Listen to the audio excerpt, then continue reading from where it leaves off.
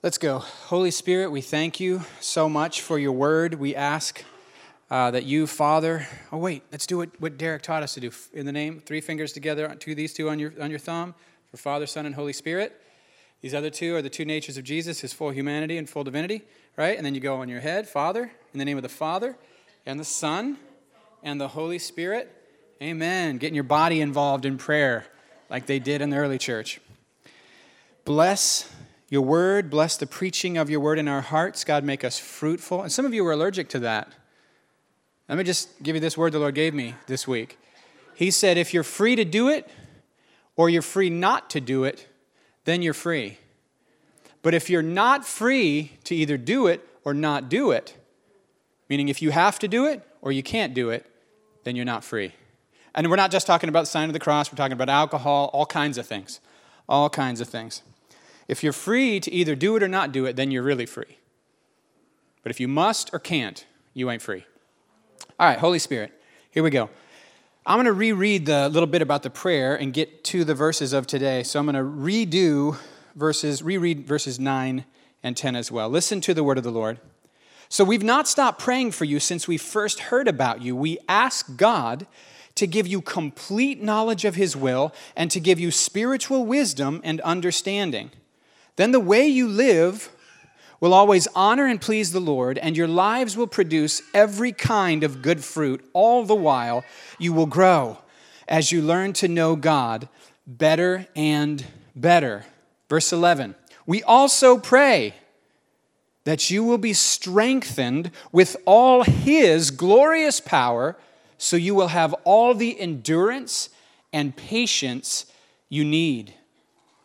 May you be filled with joy, always thanking the Father. He has enabled you or qualified you to share in the inheritance that belongs to his people who live in the light. And this is going to be the next sermon I preach, but I'm still going to read the words. For he has rescued us from the kingdom of darkness, he did it, and transferred us into the kingdom of his dear Son, who purchased our freedom and forgave our sins. This is the word of the Lord. Endurance and patience. Endurance is not the same thing as patience, y'all. I just finished, I read this book called What I Talk About When I Talk About Running by a Japanese guy. I read it in like a day and a half, and he used to run a coffee shop by day that turned into a bar by night. And he quit all that one day because while he was sitting watching a local baseball game, someone hit a nice line drive out to, which side? I don't remember the details. He heard the crack of the bat and the ball, and instantly a thought came to him, I should write a book. So he quit. He sold his business. You got to like it. So he sold his business because he said, I don't do half measures. I love this guy. Sold his business and wrote a book.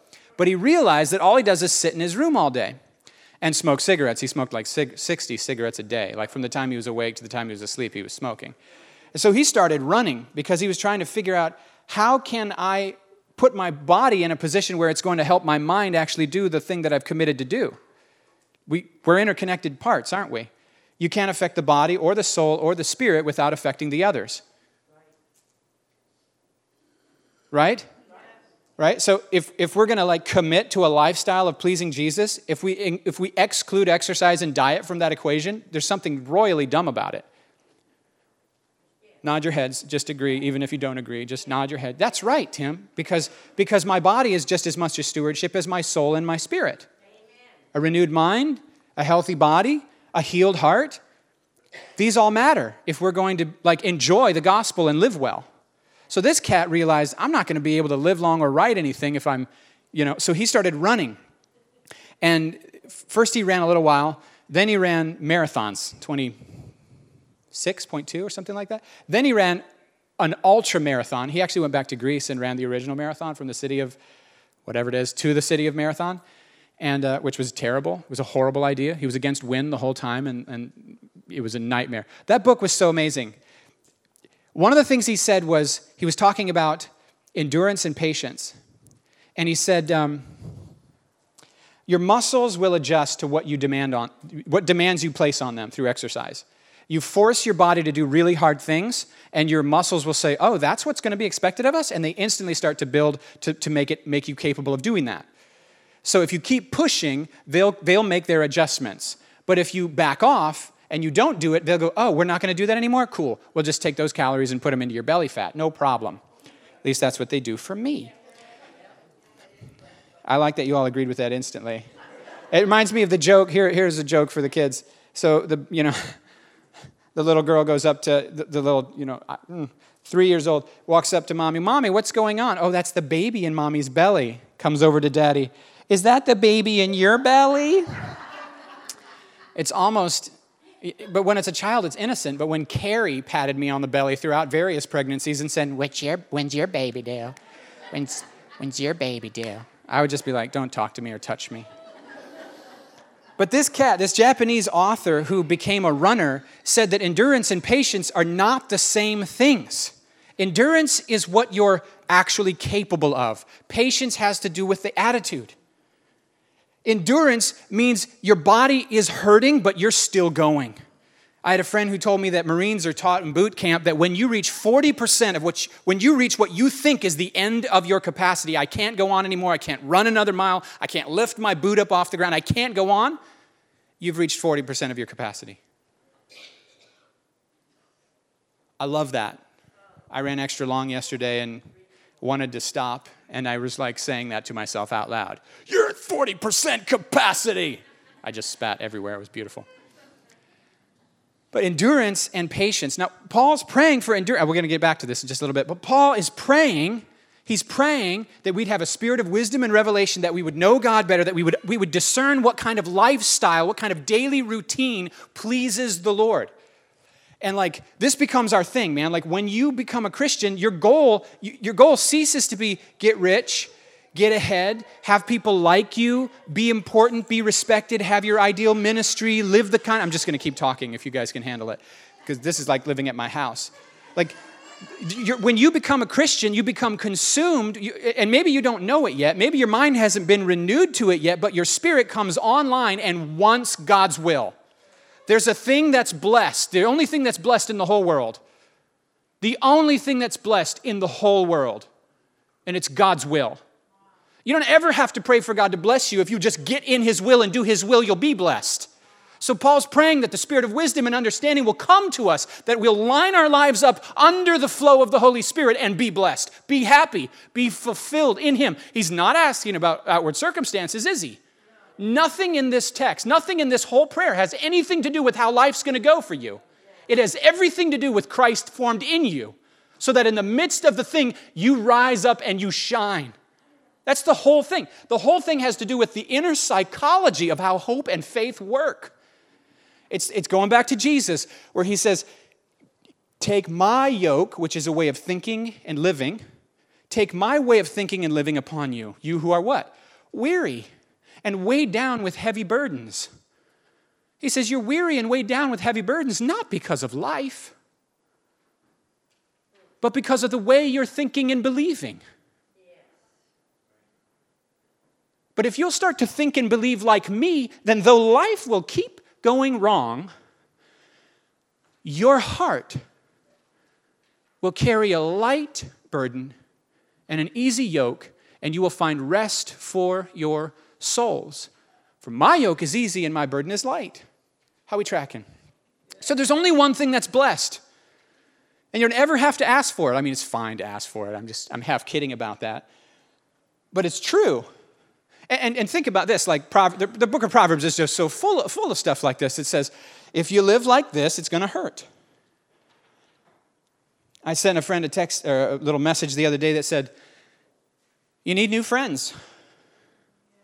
Because he who walks with the wise becomes wise, but the companion of fools suffers harm.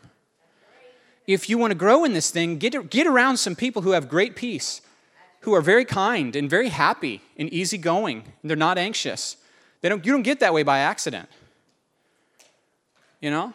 When I was younger, I used to want to get around people who had fire in their belly and were wanting to kick butt and get things done. I'm not as interested in that anymore. I'm interested in people who've been through some stuff and they feel young at heart. Richard Showalter kept telling me over and over that one of these days he was going to tell me his story. And he didn't. He never did. Yeah, that's right. He will. Yeah, one of the last things he said to me, because I was disagreeing with him about something, I said, I just have submitted to this thing, and I just don't think you gave me the right call. You know, I wish you'd said better advice, basically. And he said, well, you may be right, Tim, but we'll have plenty of time to post-process that later. And I thought, I guess we will. But one of the things about Richard that I've noticed is he's been through some stuff, man. You don't even know what he's been through. He's been through some stuff. He started a church, was squeezed out of that role, and somebody else became his pastor, and he submitted to it and followed that man's leadership. And there's a bunch of different stuff. He disappeared for a few days in Turkey, and they thought, oh, he's going to get his head cut off. Had a heart attack. And honestly, heart attack and that kind of stuff's not hard to deal with. What's hard to deal with is relational conflict. Don't take that to the bank. You're allowed to be scared of a heart attack. That's fine for a little bit, But Jesus is with us. But here's a conversation. I heard the two Brians, that Brian and that Brian, the Brian with an I and the Brian with a Y. One day sitting there talking about how in the mornings they like to seek Jesus when they're thinking straight for what to do with the day, what to work on, what to do. And when they do that, they both noticed it works better. There's more peace, there's more rest, there's more productivity. And when they don't, when they just get to the work because the work's calling and being noisy, then things just don't work as well. And Richard walks up and overhears this conversation and says, I can attest, I affirm what you guys are saying. Do you guys remember this? He says, I can affirm what you guys are saying. Having done that every single day for 35 years,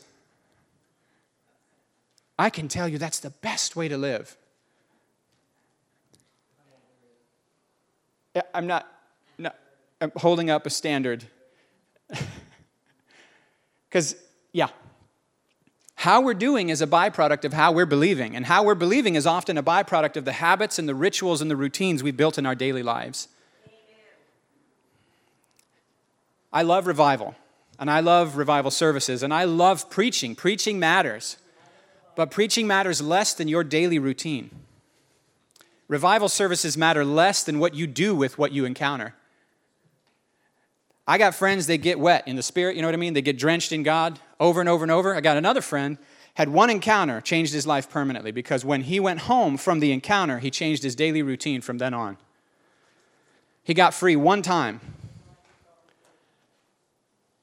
And it changed the way he thought from then on.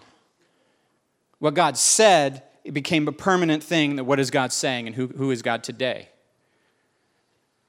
And that messes with me. That messes with me.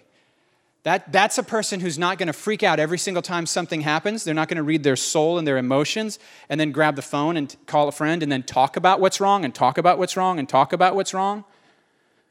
How many of you have noticed what I've noticed when we do that? That the more we talk about what's wrong and how we're right and how this should have happened and how this blah, blah, blah, the weaker you get. Amen. The sicker you get. The more toxic you get. Yes. It don't even matter that you're right.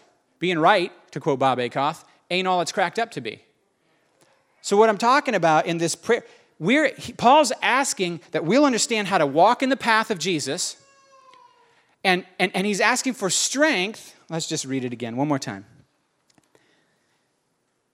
I pray that you will be strengthened with all his glorious power. Man, do you know the difference in your life between a self-powered life and a Holy Spirit-powered life? If you look in your Bible, it's Martha versus Mary. Martha has a self-powered life, and as a result, she's mad at Jesus and mad at Mary. And I tell you, there's folk that are like, the church needs both Marthas and Marys. The church needs a balance of Marthas and Marys. We can't all just be prayer people. I guarantee you, I promise you, that's a Martha trying to justify her lifestyle. And she doesn't trust God. We all have a little Martha in us that says, I got to help God. I got to do it. It all depends on me. The other day can I say this without losing my reward? The other day I was doing something that I thought was to seek Jesus and get to know him better. And God said to me, hey, you know why you're doing this? And I said, to get to know you better. And he said, yeah, kind of. You're doing this to save the church, Tim. Because you think if you do this, then you'll get on fire. And then if you get on fire, it'll help others get on fire. And then we'll all get on fire and it'll be fixed. Because you think it depends on you. And I was like, oh. You can't argue like with God. You know, people do argue, but the Bible says it's foolishness to argue with God. The Bible actually says that it's foolishness to argue with God. It's in Isaiah. It says, what kind of foolish person would argue with the potter? How foolish would it be for the clay to argue with the potter? But we do it all the time, and we legitimize it. We bring our human, normal American psychology into our faith and give ourselves permission to sit down and complain against the Lord. When what we need is speaking the truth in love, growing up into Christ. We need to take his yoke on us. All right, his strength.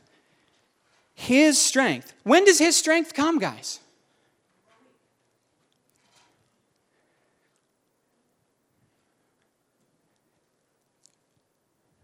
That's Isaiah 40. They that what? Will renew their strength. They that what? They that what? Wait upon the Lord. What does that mean? It means seeking God persistently. Those that hope in God, those that steward their heart into the place of the presence, those that cry out to the Lord, those that say, I'm going to become a Martha. I'm going to become a Mary. Become a Mary and watch your peace rise. Get into the secret place. Forget about all that's being accomplished. Forget about what's wrong. Forget about the outward, there it goes again. The outward circumstances, and get in the presence of God. Hear a word from the Lord. See a vision of the gospel. This story, we sing and we pray from a story we're telling ourselves about all that's gone wrong. And we don't admit it, but there's this story we're living in our mental landscape, and it's not the truth. And it's all that's gone wrong, and it's this little myopic vision where self is so big on the throne. And it's our greatest need to throw our lives away. Fling our very lives away as though they're worthless and say, I exist for one thing, it's to know you. I exist for one thing, it's to find you in the secret place and to be found in you. It doesn't matter to me anymore if I'm dying today or if I'm rising today. I just want Jesus. And like Paul says, my life matters nothing to me except for one thing, that I might just testify to the grace of God. And guys, that place is the only free place. If you're still focused on fixing and saving and changing people, even the world itself, ministry itself, intercession itself, your own children can become an idol that ruin your heart. Tim Keller told a story about two moms in his church. Both had wayward children. One had an awesome husband. One had a terrible husband. The mom with the son who was wayward, who had an awesome husband, refused to forgive the husband, blamed the husband for the wayward child. The mom with the pretty shoddy husband forgave her husband for his influence on the wayward child. And what was revealed in that? Let's dig deep here. Don't we think on the surface? We think on the surface. The woman with the better husband who couldn't forgive, her son was an idol. God was a means to get her will done, and her husband was in the way. What offends me reveals me. What trips me up and causes me to lose my patience in the journey and my endurance in the path of rejoicing in Jesus exposes me. And it's the greatest opportunity to get an upgrade in our faith that there ever was. It's the perfect time. It's the point of the trial. The point of the hard thing that God allows you to walk through is for you to get in touch with him even more deeply and to have parts of you that need to get shaved off so that you can go from strength to strength until you arrive home looking much more like Jesus than when you started. So the difference between endurance and patience. Endurance is what you can bear, and it can be strengthened over time. It can grow over time, but patience is the attitude with which you bear it. I got to find these Greek words real quick.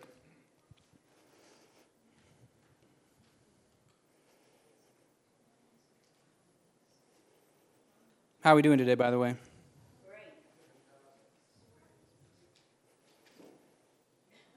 Are you serious right now with the Wi-Fi not working? I guess I'm not supposed to read that.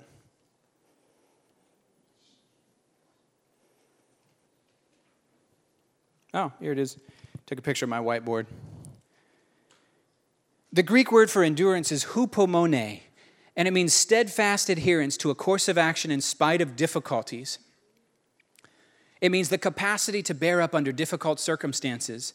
It's used throughout the Scripture to describe someone who is unswerved from their deliberate purpose and loyal to their faith and piety, even in the face of the greatest trials and sufferings. That's endurance. It's you don't stop, right? You don't quit. But here's the other word, patience, makrothumia. Patience is emotional quietness in the face of unfavorable circumstances. Makrothumia is emotional calm in the face of provocation, troubling circumstances. Makrothumia is shown in not complaining when you are provoked, when you're troubled. So here's the deal. Endurance is what you can bear. It's like your actual, it's what your body could bear, so to speak, if we were using the metaphor of running. Patience is what your little heart is willing to suffer for what path you've chosen. Because impatience it erupts in anger. I can't take anymore. What are you saying? It isn't right what's happening to me, and I refuse to submit to this any longer. So it requires great patience, which is the willingness to endure the suffering. Patience is the willingness to say this is worth it. There's a little phrase that I use in my journey. God, you're worth it. God, you're worth it will accelerate your health. God, what they did was wrong to me, it's drinking poison every time. God, you're worth it. Like I saw that little airplane. God, you're worth it will accelerate. What does it matter? The circumstances. Are the circumstances the issue? Or is Christ being formed in you the issue? Developing the heart attitudes and the mindsets to be able to access who he is and walk in it no matter what. Is that your goal? Or is having a good day your goal? Right? And even our dream of how we think we're going to serve him with our one life has to be surrendered. It will snare you up. It will snare you. Getting the last word, things going well. I've seen people lose children who in the midst of the grieving process, things got carnal. I met a friend I was running the other day, and my friend Tom Borowski was running. Both of us looked like we were working a little harder than the Lord intended. God bless us both. He's such a hoss, man. I just see him. I see him. He's so faithful. And we're running, and I don't know, if you're running and you stop, you're going to lose your key. It takes a lot to get a runner to stop. They'll be like risk getting hit in traffic to not break their flow. You know what I'm talking about? So he stopped for me, which is awesome. And he was talking to me about some stuff. And then out of nowhere, he says to me, you know, Tim, grieving, when we grieve, sometimes we forget about the spiritual warfare aspect of grieving. And we put our weapons down, we put our armor off, and we give ourselves permission to lament in a way that's not healthy and for longer than the Lord intends. Not recognizing that there's a Holy Spirit-led way to grieve. Let's mark time, name it, own it, weep, say what it is, but let's not let what was lost become an idol than give ourselves permission to not live the rest of our lives. There's a way to move into grieving that becomes a form of bittersweet ache with gratitude for what is lost. And there's an unspoken thing. It's like we're all in the same room and no one's talking about it. And so sometimes we got to just talk about it. Sometimes we got to narrate it a certain way instead of everyone shuts down because of the grief. So when families lose a child, there's a lot of divorces that happen from that. And not just that, like when we're going through grief, we've got to be diligent to keep pressing in and seeking Jesus. Did you know that when Jesus took a sabbatical, his sabbatical, like what it wasn't was him just letting everything off and just chill. His sabbatical was staying up all night, not sleeping, seeking the Father. Do you hear me? He often went out to get away from people to lonely places to pray. Because that was him getting Sabbath, because he almost always worked on the Sabbath. So here's where I got to finish. When I went out to KC IHOP a few years ago, I had such a broken heart, and I didn't know how to heal, and I didn't know what to do, and I didn't know what to think. I didn't know what to pray. I didn't know how I should conduct myself, because I knew I had a broken heart. I also knew I had a calling, and I knew I couldn't fulfill my calling very well with a broken heart, right? If you have broken legs, can you run? If you have a broken heart, how can you counsel and shepherd and preach? It's all obviously, we're all in some sense broken healers, and we're all going to say amen to that. You know what I mean by that, right? We're all in a process. But there's a level of brokenness that makes it non-functional, because you're literally giving away your own deception, your own hopelessness, your own despair, right? And so I was like, Jesus, what do I do? And he didn't say anything I expected him to say. He said, Philippians 3. Press on. I forget what's behind, and I press on to take hold of Jesus. It's about knowing Jesus. Aggressively press the gas pedal to getting in my presence, knowing Jesus, studying Jesus, surrendering to Jesus, rejoicing in Jesus, framing the situation you're going through in light of, like Philippians says, what has happened here has actually served to promote the gospel. And what do I care if death is at work in me? What does he say in Philippians? He says, listen, I want one thing. I want to know Jesus. And I know suffering is essential in that process, because I have to join with him and share in his suffering. So as I keep saying my yes to Jesus, some days I'm going to die. Some days I'll be rejected, misunderstood. Some days I'll fall down. Some days it'll feel like my life is over. And then as I just keep saying my yes, I didn't kill myself. I didn't choose this hard situation. I walked into it just by saying my yes. It's inevitable. It's inevitable. It's inevitable. It was the path for Jesus. It's the path for the disciple of Jesus. You take up your cross daily and you follow him. Meaning, you take up your willingness to endure suffering as you walk with him daily. To be misunderstood, to be rejected, all that stuff. And if you're unwilling to do that, then your unwillingness to do that constitutes you holding on to your life, and the holding on to your life is what's really going to hurt. That's what's really going to cause trouble. Because you can't serve something else and God at the same time. You can't serve self and Jesus at the same time. So what he said to me was, you have to forget what's behind, you have to press on toward what's ahead. You have to lay hard. You have to actually press in, dig in, and seek Jesus, to know him, to understand him, to explore his mysteries, to live in this. It's an intense word, because it's not the word I thought I should hear. Or we could do it a different way. We could sit in counseling and talk about what's wrong and what hurt and what we didn't like and how maybe our parents are at fault endlessly for the next 25 years. We'll gain a lot of understanding.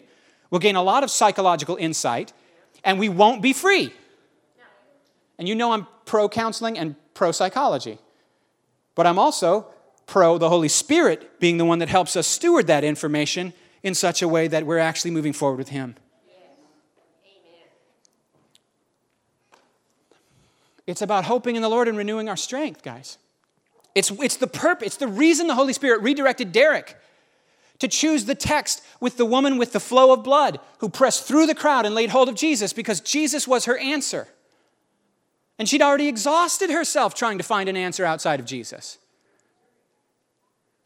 I feel like that's long enough, and it's like 100 degrees in here. Joyously giving thanks to the Father. Joyously giving thanks to the Father. Strengthened with His power.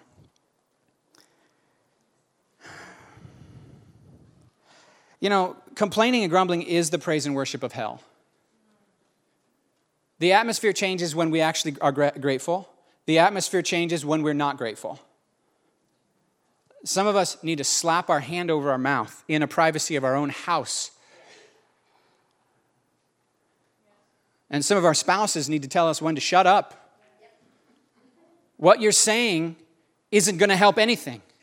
You may be right, but what good is it to be right and bitter? Like, we're so presumptuous. America, we've turned the church into like little businesses that cast vision, and they presumptuously, we presume to know our purpose. We presume to know our purpose. And every church has their own little purpose statement and mission statement and their programs that are designed to achieve their purpose in the world. What do you know about your purpose? You don't know your purpose. That's way above your pay grade. That's what. Do honeybees know they're helping the whole ecosystem? Do honeybees know they're pollinating the fruit and the trees? Do honeybees know they're feeding the animals and the humans? Do honeybees understand anything of that? Do they know anything about pollen? Do they know pollen exists other than this stuff that just keeps getting on their legs? It's an annoyance. The thing that is making their biggest impact in the world is an annoyance to them, and they don't understand it. They just know they can't seem to get rid of it. And they keep trying, and every time they try to get rid of it, it pollinates. What do they know? They know very few things. They know, nectar's good. I want some nectar. And they know how to dance to communicate where the nectar is. That's all they know. And they know to go home when it starts getting dark. And they know that smoke is bad. And here comes Nikki Gonzalez with a big thing on her head to like smoke us out and steal our honey again. We'll get you one day. They know that nectar's good. They don't understand their purpose.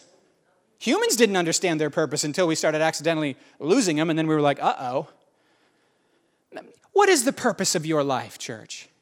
Do you understand the impact of your life that it's intended to have? You don't understand. You're not meant to understand.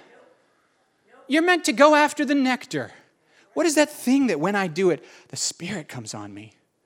Look, I don't know what that is for you. I know what it is for me.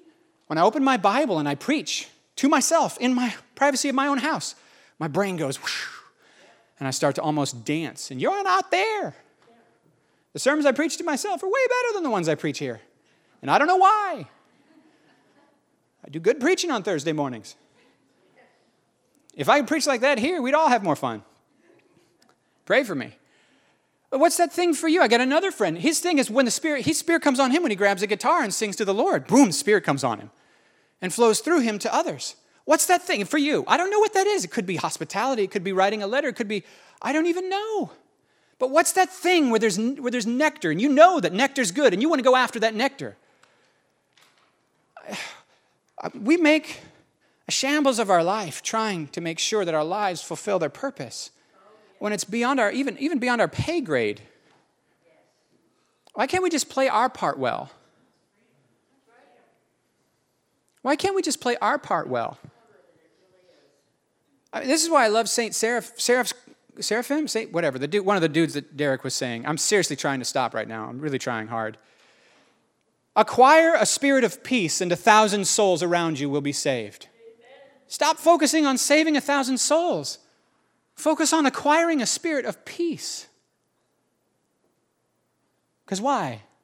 If Jesus wants something done, Mary will be the one to do it. Martha's mad making sandwiches he didn't order. I'll tell you what he really wants. He wants that Baker's Choice pizza from Grotto's. Let's go ahead and stand. That is the best pizza in the whole world, and I don't care if you disagree with me. Just wrong. I don't care about no Papa John's. I don't care about no Domino's. I don't care about no Pizza Hut. I don't care about no Little Sneezers. Actually, I do like Little Caesars because it's $5 and it's actually good. So we get Little Caesars for the kids and Baker's Choice for the adults. And then the kids acquire a taste for it, and the next thing you know, there's like one piece left, and I only had 4. Come on, let's pray. Prayer team can come on up here. Holy Spirit, we thank you so much. God, we love you, and we want to love you better. Holy Spirit, our life is not about being right. You don't care about us being right. You love us and the people who hurt us and the people we hurt just as much.